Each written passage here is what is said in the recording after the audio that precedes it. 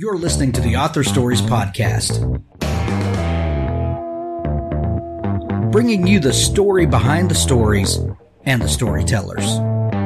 Margaret White, Terry Brooks, Sheena Kamal, Matthew Quick, JT Ellison, Walt D. Williams, Brad Ford, Corey Doctorow, Brandon Sanderson, Robin Mott, Ernest Klein, Jim Butcher, Sherwin Harris. Visit hankgarner.com for archives of all the shows. Today's guest is... Well, thanks for joining me again for the Author Stories Podcast, where I bring you the story behind the stories and the storytellers. Today, I'm really excited to have Natalie Haynes on the show with me today. She has a phenomenal new book. It's called 1,000 Ships, and this is a must-read. It's a must-have for your to-be-read pile, and I'm sure when you finish listening to this interview, you will agree with me. Welcome to the show, Natalie. Oh, thanks so much for having me. I'm excited to have you. Natalie, we begin each show with the same question, and that question is, what is your first memory of wanting to be a writer or storyteller? You know, I never have the right answer for this because I know that what you're supposed to say is I was a child and I was reading a book and I thought that's what I wanted to be. And the truth of it is that I didn't really realize that people wrote books, or at least that people who were like me wrote books, until embarrassingly late in my life. I feel marginally better about this because I interviewed Fran Lebowitz once for BBC Radio in the UK. And obviously she is, in my view, one of the great American humorists. And I interviewed her and said, when did you know you wanted to be a writer? And she said, as soon as I realized that books weren't like trees and people made them. I was like, that's the answer I should be giving, damn it. Typical that she would find the perfect one.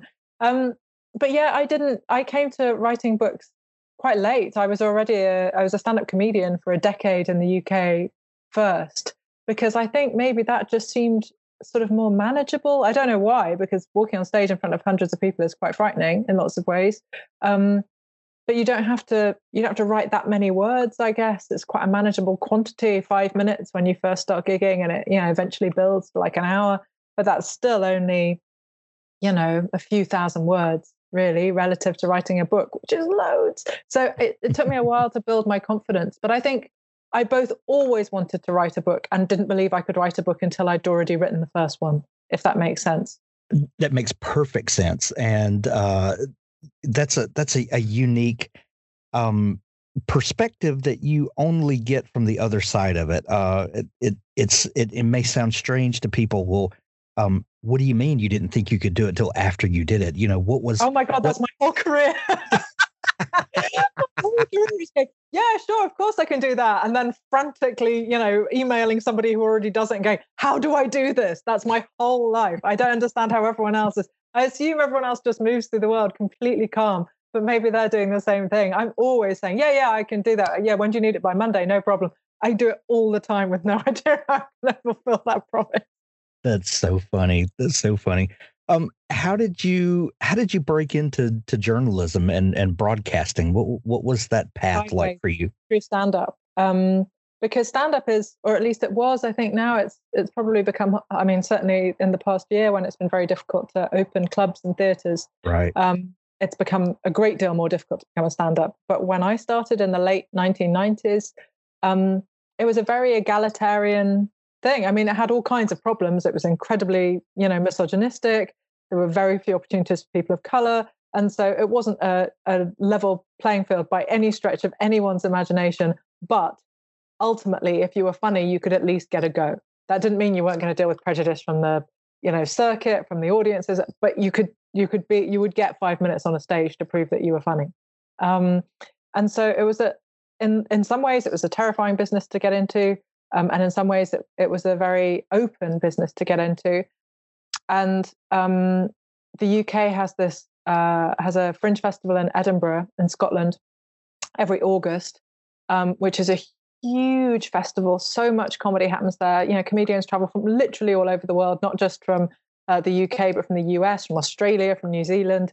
And so it's just an enormous kind of opportunity to be seen. And I did a show there in, God, I should know this, 2000 and I'm going to say 2 and just hope that it's right. Because to me, that feels like 20 minutes ago, but objectively, I acknowledge that can't be true. But in 2002, I did my first sort of full-length solo show up in Edinburgh, and it was nominated for the Perrier Best Newcomer Award for comedy. And I think I was the first woman to be nominated for that, because comedy was and is quite a patriarchal business. But I think that got me onto people's registers as being somebody that they should be paying attention to, talent scouts and bookers and things like that. And because of that, the BBC recorded a 5-minute chunk of my show and broadcast it on the radio. And because of that, a TV booker heard that and mailed and said, would you come and do this topical show that we're doing? It's every night. And I was like, yeah, sure, whatever, I'll come along. And because of that, I was on air doing sort of political discussion with a man named Danny Finkelstein, who is now Lord Finkelstein, because welcome to the UK, this is how we like to do things. And he was the editor of the comment pages, the op-ed opinion editorial pages of the London Times. And one of his long-standing funny correspondents, a man named Alan Coren, was very ill. As it turned out, he would be dying. And he said, would you come and write Alan Coren's column for a couple of weeks? And in the fashion which has seen me to where I am today, I went, yeah, sure, absolutely. When do you need it by? Wednesday? Okay, fine. And then promptly mailed everyone I knew who worked in journalism. I went, how do I write a column? What do you start with? So yeah, what I needed to be was funny, which I was. And actually, of course, you can gain the other skills. I knew how to write relatively tight material for the stage because, comedians write more carefully in lots of ways than pretty well anyone, I think, except poets and advertising copywriters, because advertising copywriters are paying for the word per word, and poets need scansion and rhythm and things like that. But comedians need that too. So you're incredibly careful about how you write. You're constantly editing yourself because you have to. And so actually, I was pretty well placed to write op-ed. I wouldn't ever describe myself as a sort of, want to put a phrase, like a proper journalist who goes and does investigative journalism and reports on things. I'm definitely not that. I've done very little of it. But in terms of being able to write a sort of set piece for a newspaper, yeah, no problem. When do you need it? An hour, no problem at all.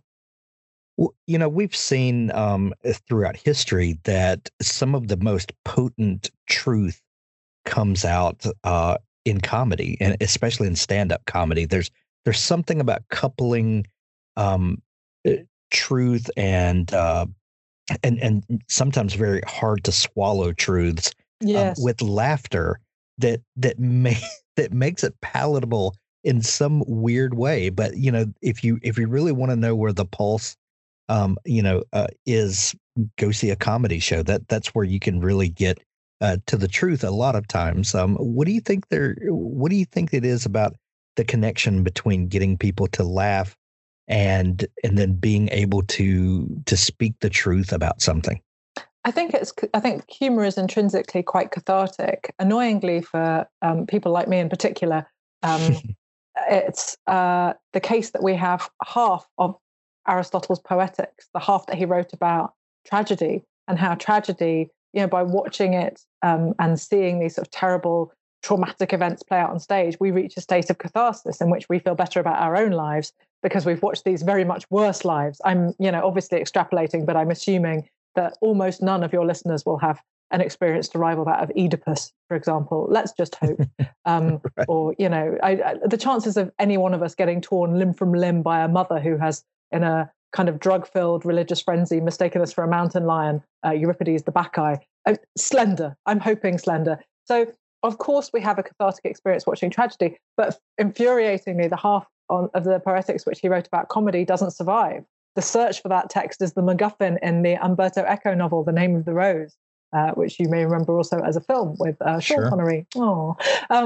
And so I think we often don't think about comedy in the same sense. But I think if Aristotle's work had survived, perhaps we would take comedy more seriously, because for Aristotle, there's no difference really, I think, between the catharsis that we achieve from watching tragedy, seeing these sort of much worse events than our lives dramatized, and watching comedy, seeing things which are intrinsically kind of sillier than our lives, people in all kinds of scrapes, for whom things go terribly wrong, but ultimately there is a very low risk of things being really awful. It's comedy. We know even when we watch a really harrowing moment in a comedy, we know that it'll probably all turn out fine. That's how comedy usually works.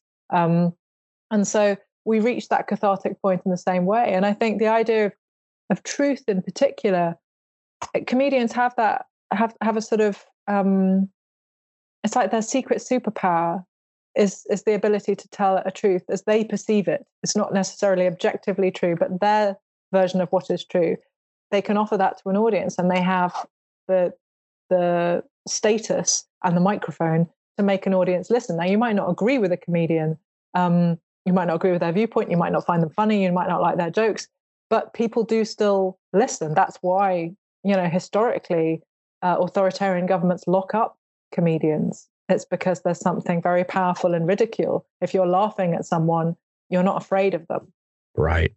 And so I think that kind of power, we can date it back at the very least to court jesters, who were prepared to laugh at kings. And it's not nothing, that power, that refusal to be cowed by authority is not nothing. Natalie, in talking with you, the classics are ingrained in your conversation, and this is something that you obviously feel passionate about, and is a topic that you are comfortable with.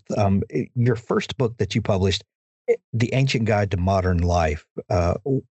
First off, how did you come to love the classics as we think of them, and what instigated this first book, The Ancient Guide to Modern Life?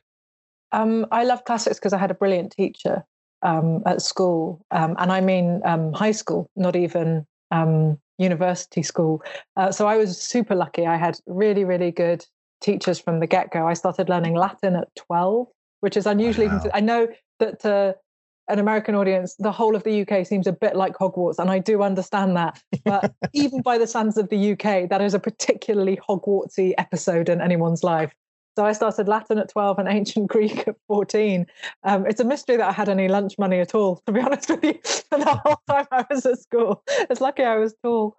And I had great teachers who were very inspiring. And I think maybe the difference between learning modern languages, because I did French as well, and I am partly Belgian. But in terms of the UK, if you study a language like French at school, you get to do kind of conversational French. So you get to, ask, where's the train station, please, etc. And that's really useful and practical and fine. But if you do Latin or Greek, you get to read a big chunk of epic poetry in which, sea snakes attack the children of an angry priest. And it's like, well, which of these is going to appeal to me more at the age of 15?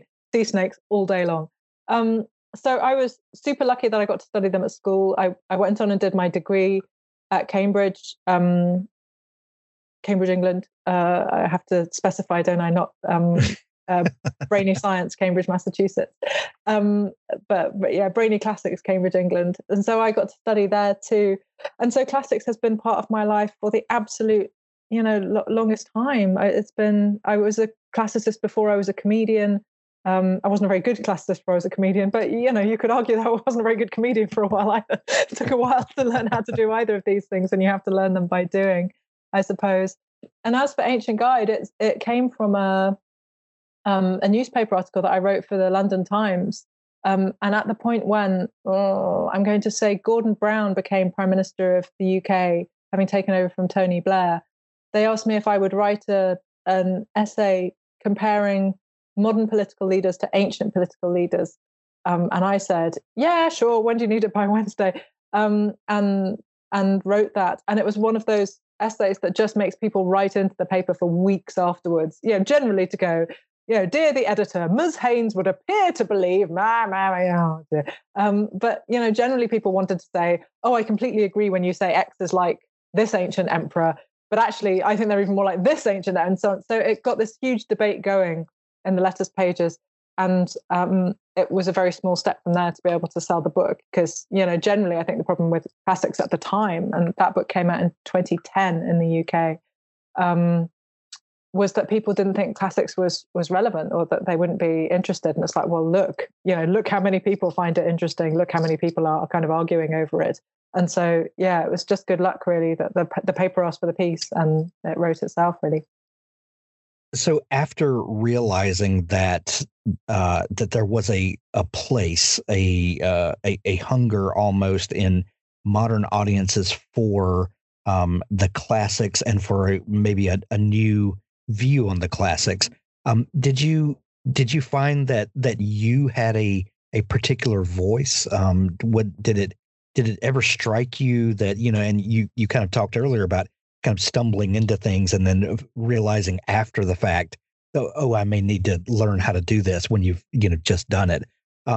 Did you realize that, I do have a unique voice and I do have a unique perspective on this topic that maybe the world needs or the world wants, or the world will at least pay for sufficiently for me to pay my mortgage. Exactly. Like, did you realize your kind of place in all of this? No, not for ages. Because I think maybe it's a particular weakness of mine, but I wonder if it's a weakness of people in general who have that slight imposter syndrome where you kind of think, I can't believe I'm getting away with this. Is it doesn't occur to you to value the things that you're good at, because you tend to be focusing on the things that you can't do. So what you tend to do is look at the world thinking, everyone else knows exactly what they're doing, and I'm just getting away with this until they find out and throw me out on the street. And so it took me a while to realize that actually it was quite an unusual combination of things that I had in my brain. It's like I can be funny about these things which are incredibly erudite and serious. When I write about Greek tragedy or Greek myth now, I will have gone back to fragments of Greek poetry in the original Greek in order to, find out more about it, and I'll translate them myself. And it's quite an unusual thing to be able to do that and simultaneously not to be a super serious academic writing academic text to be read by pretty well only other people in academia. But I didn't realize until quite a long time afterwards. And I have a radio show in the UK called Natalie Haynes Stands Up for the Classics, which I think you can get on Audible in the US. But if your listeners are listening anywhere where BBC Sounds exists, then it's there for free. I think you probably have to subscribe to Audible, but I'm not quite sure.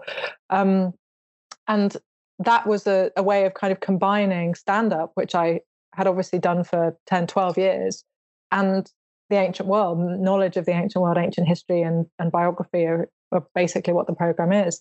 And I mean, it took ages to sell it, even to the BBC, which is pretty keen on supporting completely bonkers projects like that. It still took 3 or 4 years to persuade them that there would be an audience for this. We get 1.6 million listeners per episode.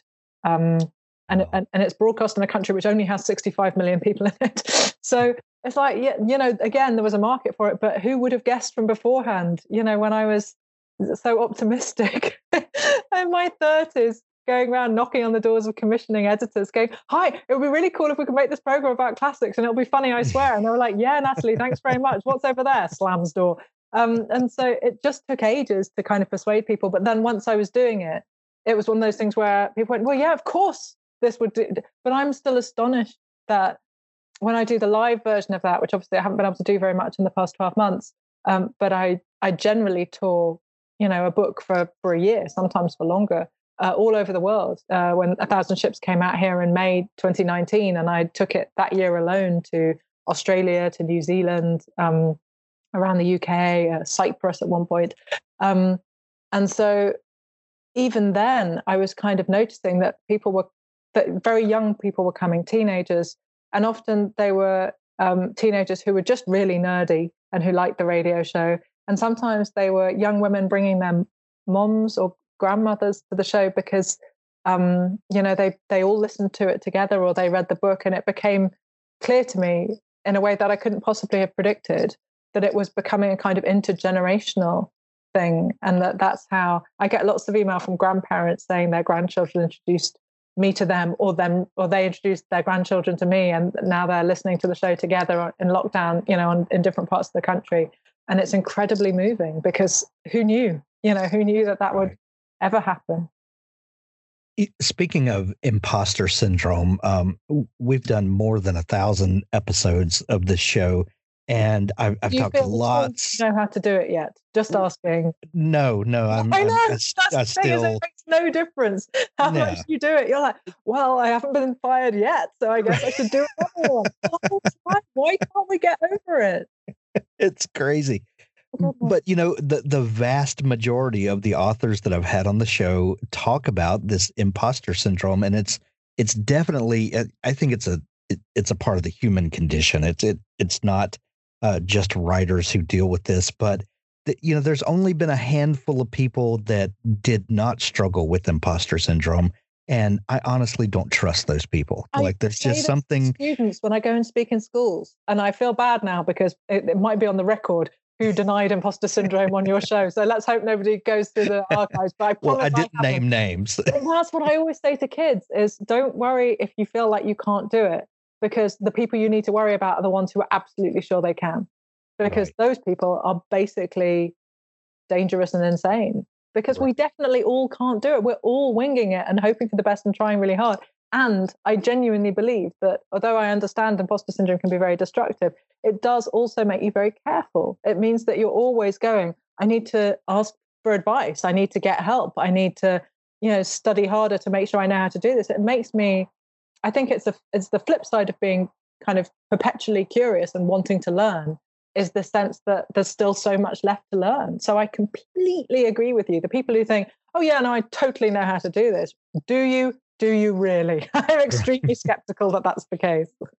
Dream Author by Sophie Hannah is an immersive 14-month coaching program for writers at any and every level of experience, and also for those of you who want to write and are just waiting for the right encouragement and guidance to get you started. Your writing dreams should make you happy. For so many of us, our dreams are not a source of happiness. Instead, they cause us stress, guilt, frustration, and even shame. Here's the great news. All of these feelings are natural and all writers experience them. The problem, though, is that when your writing dreams bring you more anxiety than joy, it affects your resolve and your productivity, and you end up not taking the action you need to take in order to propel your dreams in the right direction so that they can stand a strong chance of coming true.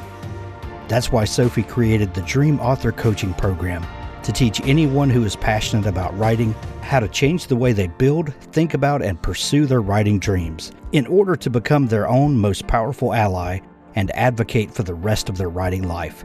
And more great news. Once you've learned that skill, it lasts forever. Visit dreamauthorcoaching.com to get started today. Well, and hopefully that imposter syndrome kind of goes hand in hand with staying hungry and always feeling there's more to prove. Maybe prove's not the right word, but there's more to do. There's more to accomplish, more to prove maybe to just our own selves. But I think that hunger and that imposter syndrome go hand in hand. Speaking of going hand in hand, that your two loves in life appear to be the classics and humor. How do you feel like these two dovetail, and where do they kind of collide in your life? Well, mainly they collide on stage. My novels are much less funny, much more serious, much sadder than I am on stage, because I suppose I am both of those people. I am somebody who can experience really profound emotions of upset, of grief, and stress and negativity and all of those things. And I think that's probably true of almost all comedians, just small sidebar. But it doesn't mean that I don't find things funny, even things which are personally incredibly upsetting to me. I will make a joke in the middle of a breakup, in the middle of a row at a funeral. I can't help it. It's like a sort of glitch in my brain, I guess. But at the same time, I think that's sort of okay. Funny people don't move through life with nothing bad happening to them. And so you'll find in my novels, I think, that sometimes there are moments where they are quite funny, and sometimes there are moments where things are just devastating. And sometimes there are moments where those two things kind of gel, and you go, oh yeah, no, okay. Terrible things are happening to somebody who is intrinsically, a funny person. That is realistic. That's how things are. But for me personally, it's mainly on stage. It's been the worst thing for me about lockdown. I mean, don't get me wrong, I have missed my loved ones. I should get that out early on. I really, really miss you all. And yet I really miss being on stage. I miss audiences. I miss interacting with them. I miss the act of creating something with an audience that only exists once, just that one night. That's what I love most about stand-up, and it's sort of pure form is that it just exists between the end of my toes and or the end of my microphone and the toes of the people in the front row. You know, this magical thing that we create just for that, and then it's gone forever. And I love making that and sharing it with people. And so, yeah, it's been extremely hard this past year not being able to do that almost at all. But I can't deny it. You know, writing books obviously gives me a different pleasure because you get to create something that is not so transitory. And, you know, I spent, nearly 12 years as a stand-up. And in the end, the kind of only making things that were so ephemeral, it wasn't satisfying to me anymore. I had loved it and I still love it as part of my life, but I couldn't have it as my whole life. I wanted to make things that had a bit more permanence. And, you know, you look at a shelf full of books that you wrote and you made a thing. You know, you can see that and register it, and it's incredibly satisfying. So I guess that they have to kind of exist in harmony for me. I would be really sad to bring out a book. I mean, I did bring out a book in the UK called Pandora's Jar, which I think will come out in the US in spring 22, I think. But I wrote the last chunk of that at the beginning of last year, a year ago. But then it came out in October. So I've only done one live event for it and everything else has been online. And it is hard not seeing audiences, and it's lovely getting the feedback. And of course, it means that when I do an event online, people can come from all over the world, and that's fantastic. And yet I miss the sense of creating something with a live audience. I always will, until we're allowed back to do it again and it's safe. Your new book that just released here in the States, at least 1,000 Ships, has had quite a journey already. Quite a great day. Yeah, even though we're just discovering it here in the States, it's been out for a couple of years in the UK. And as you said earlier, it's kind of journeyed all over the world. Tell me, what was it that that first inspired this book for you? What was that first spark that let you know this was a story you needed to tell? I think it's the only book I've ever had a proper light bulb moment for. And I'd written 2 earlier novels, which were both basically retellings of Greek tragedies. One called The Amber Fury in the US, it was called The Furies, which is set in the contemporary world. And one called The Children of Jocasta, which was a retelling of the Theban story, the Oedipus myth, as we might think of it, from the perspectives of Jocasta and her daughter Ismene.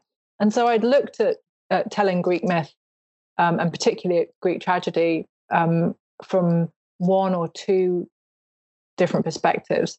And then I was walking home from town. I walk a lot. I run a lot. I walk a lot. I'm happiest on foot. And I was walking home from town, and I was going past the running track in the that's next to the park on the way to my home. And I thought, you know what I'd like to do next? I'd like to do the Trojan War. And I took like 3 more steps. I was like, but like the whole war. And I'd like to tell it from all the women's perspectives. I could do like all the Trojan women stuck in Troy who were basically, you know, hostages for 10 years, under siege for 10 years. And I do all the Greek women who are waiting for their husbands and sons and fathers to come home. And I could do all the goddesses. And I was like, wait, could I? And I nearly ran home. And I was kind of frantically Googling, thinking somebody must have done this already. And I was just sitting at my desk going, is this mine? Is it mine? Can I have it? Is it mine? And as it turned out, you know, there are an awful lot of women in ships, but not all of them. I couldn't make them all be in it because there are too many. But I thought, how many times have we seen stories of the Trojan War which focus on one man or another man, or several men, or maybe one woman or one household? And I'm like, no, I'm not going to do that. I'm going to take it out big. But I was an embarrassingly long way through before I realized that I was trying to write an epic, that I wanted it to be right in the midst of the action. This is what the Roman poet Horace describes epic as being. We come into things in medias res, he says, in the midst of things. And so I really wanted to write this story that kind of threw you in. So the first big chapter of 1,000 Ships is like an action movie, I hope, as Creusa, who you could read more about, or actually rather a great deal less about in book 2 of Virgil's Aeneid. where she has a very small cameo role, which is basically to go, oh, well, be careful, and then disappear like a 90s girlfriend in a Hollywood action film. Does she have any other things to say? No, just tell him to be careful, and then, okay, great. And so I wanted to give her some backstory, but I hope that it means that you properly get kind of thrown into the fall of the city of Troy, because I thought, well, that's the bit that everyone knows is the Trojan horse. So I'm going to start with the horse, and then I'm going to move the story forwards. I'm going to show the consequences of the fall of the city, of what happens to all the women who are in Troy, all the women who are waiting for their husbands to come home to Greece.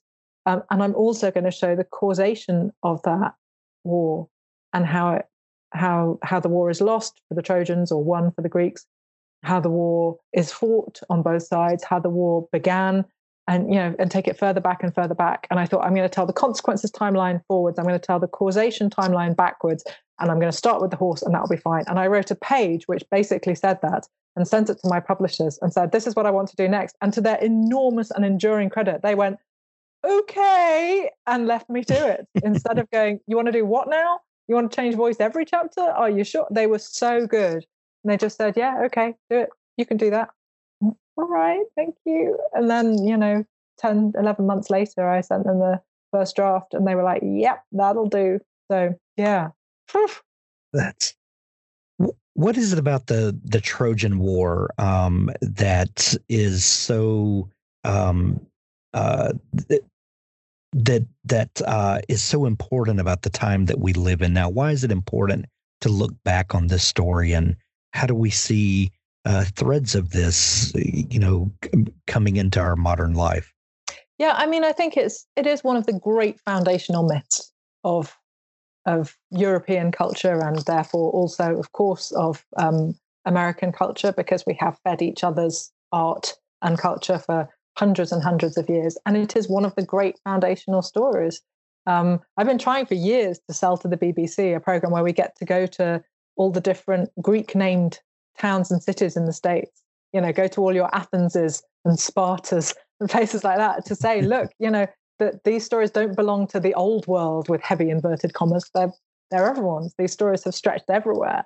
And so I think, this story of, stories of war always extremely unhappily are relevant because there is always war. And so when 1,000 Ships first came out, somebody asked me, a journalist asked me and said, how is this relevant to the modern times? And it's like, well, dude, I would love it if we didn't need stories about women being trafficked in the aftermath of a war. I would very much rather my book were irrelevant. I'd be fine with that, honestly. But unfortunately, in the actual world, that's still happening. It's happening all the time. And I thought the idea of looking at a war from the women's perspectives felt like a very 21st century interaction with the Trojan War, I suppose, because I thought those are voices that we haven't often heard. We focused on the male heroes who fight on the battlefield. And I felt very strongly. I saw a really brilliant but extremely harrowing documentary at the Cannes Film Festival, which I was reviewing films for the BBC years and years ago. And I saw this film about restorative justice in Rwanda, where, of course, there was a horrific genocide, as though there could be any other kind of genocide. Sorry, but you see my point. Right. And these women were being asked, essentially, who had been the survivors of this horrific war, but also had been asked to, therefore, in order to allow their country to rebuild, had been asked to essentially forgive their attackers so that everybody could carry on living alongside one another. And it was an extraordinary and very upsetting watch, because, of course, what you want to say is, well, look, these people have decided to forgive rather than, live with this pain. And, now they're being able to move forwards. And what you actually saw, at least what I actually saw, was women who realized that it didn't matter if they forgave these men or not, because they were going to have to live next door to them, whatever. So really their opinions just weren't valuable. And I felt that they were being asked to do something unimaginable, and they were doing it because they didn't really have a choice. And that was in my mind almost the whole way through writing this book, truthfully, for all its bookishness, for all its classical scholarship and all of the things that people notice in it. That's the sort of hidden part of this book's inspiration, was this extremely difficult and devastating film about a very contemporary war. And so I suppose that was in my mind really all the way through it. And I think, although sometimes the book is lighthearted, sometimes it goes into territory which is quite whimsical, and then it always comes back, I hope, to this beating heart, which is, what happens. A war doesn't only happen on the battlefield. What happens when it spills out? What happens if the people who are the victims of war aren't the people who die of it, but they're the people who survive it, but have lost everything? In the case of the Trojan women, they even lose their freedom. So their husbands, fathers, brothers, sons have been killed, and also they are now enslaved. And that is that's a side of the story that I felt we didn't see very much of. If you look at the Wolfgang Petersen movie Troy, I don't necessarily recommend that you do. I found it quite boring, if I'm honest. Then we get to see beautiful Brad Pitt being beautiful, and actually I think they do him quite well as Achilles, because he's very, very quick, which is always what Homer says of him. He's swift-footed Achilles, and so we see that as an intrinsically heroic thing. But it probably doesn't feel that heroic if you're on the receiving end of his killing sprees, or right. if your loved one was or is. So it was very much a question of saying, well, what does this story look like if we look at it from another perspective? And I felt like I'd done that in quite a focused way with the Children of Jocasta, the story of the Theban conflict. You can look at them from pretty much any angle and they stand up, because it's such an extraordinary story. And even in the ancient world, this is true of all myth. These stories are being told in completely contradictory and different ways, because they're being told across the Greek world, by multiple storytellers, across generations. So you end up with stories that don't, there's no original version. There's just lots of different early versions. We have no idea which one came first. And I knew that the story would stand up to whatever I could do to it, because it's survived perfectly well for, 3,000 years nearly. And I felt the same way with the Trojan War. It's like, well, there's a version of the story of Helen and Paris, Helen of Troy, as we call her, but she starts out life as Helen of Sparta, obviously, otherwise it would be a very short war. And there's a version that dates back at least as far as Homer, to the very early 7th, probably the 8th century BCE, so very nearly 3,000 years ago, in which Helen doesn't go to Troy at all. She goes to Egypt. And it's an image of her, an eidolon is the word in Greek, which is created by the gods, but made out of air, literal air. That goes to Troy instead. The war is fought in exactly the same way. But Helen is never there. She's completely blameless. And yet she is still derided as this sort of terrible, slutty adulteress who ruins everything for everyone. And I kind of think, well, when there's a counter myth that's nearly 3,000 years old, that's as old as the myth, then, you really can just pick your way through these stories if you're prepared to dig around and hunt them out and work out which version you want to tell, which version you think sings to a contemporary audience. Mine focuses on the women because I am one. It's the 21st century. I think women's voices are being heard in ways they haven't always been. And so, of course, my version was going to focus on that part of the story, but there are plenty more perspectives that haven't been heard or haven't been heard as much. So, these stories are still ripe to be rediscovered. They're full of archetypes and drama, and they're the beginning of everything in storytelling terms, and in lots of ways for many of us. Even Aeschylus, the 5th century BC tragedian, described his plays as slices from the banquet of Homer. So people have been slicing up Homer for a long old time. It felt all right to do it again. There's a lot to take away from 1,000 Ships, and there's so much in this book. But when people finish the book and they close that back cover, what do you hope they're left with? I hope that they are left with a sense that they needed to be told this story, that whatever they knew about the Trojan War, and I don't mind if it's nothing. You don't have to have a degree in classics to read this book. I wrote it for everyone, not for just nerds, although I'm obviously always writing for nerds because they are my people. I also wanted people to be able to come to the Trojan War brand new to this. And so if the only things you know about the Trojan War are that Achilles had a heel and that the Trojans had a horse, you should be fine. So I hope people can come to the end of the book and think, I didn't know that, and I feel like I've experienced a way of looking at a story I either didn't know very well, or only knew a part of, or didn't know at all, and that I've heard voices that I don't normally hear. I hope that's what people take away from it. Well, Natalie, I love the book, and I love your take on familiar stories, and some stories that we think we're familiar with and realize that we're not so familiar with when we really start digging in. And I love that you are shining a light on that. If people are just learning about you, where can they find you online if they want to dig into all the great stuff that you're doing? I am official N Haynes on Twitter. I am Natalie Haynes, stand-up classicist on Facebook. I have no idea what I am on Instagram. I pay a young person to do it. I don't understand pictures. I can't help it. I'm good at other things. Shut up.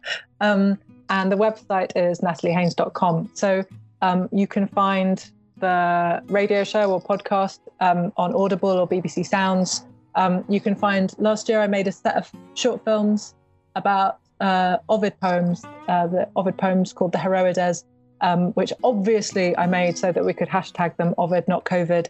And those are all lurking around on my Facebook page, and you can find links to them on Instagram and on Twitter. So depending what you want, if you want to hear more women from the ancient world, those are all the best places to find them. Otherwise, you have to be patient until Pandora's Jar comes out in the US next year. And then after that, there's a novel about Medusa, which I have got to write more words off, otherwise there won't be.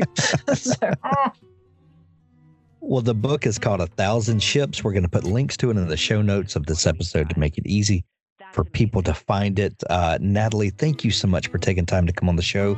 Thanks for having me. It's been such I'm recommending this book to everyone, and You're I so hope lovely. that Thank you. and I hope that lots of people find it. Natalie, thank you so much for taking time to come on the show. Thank you.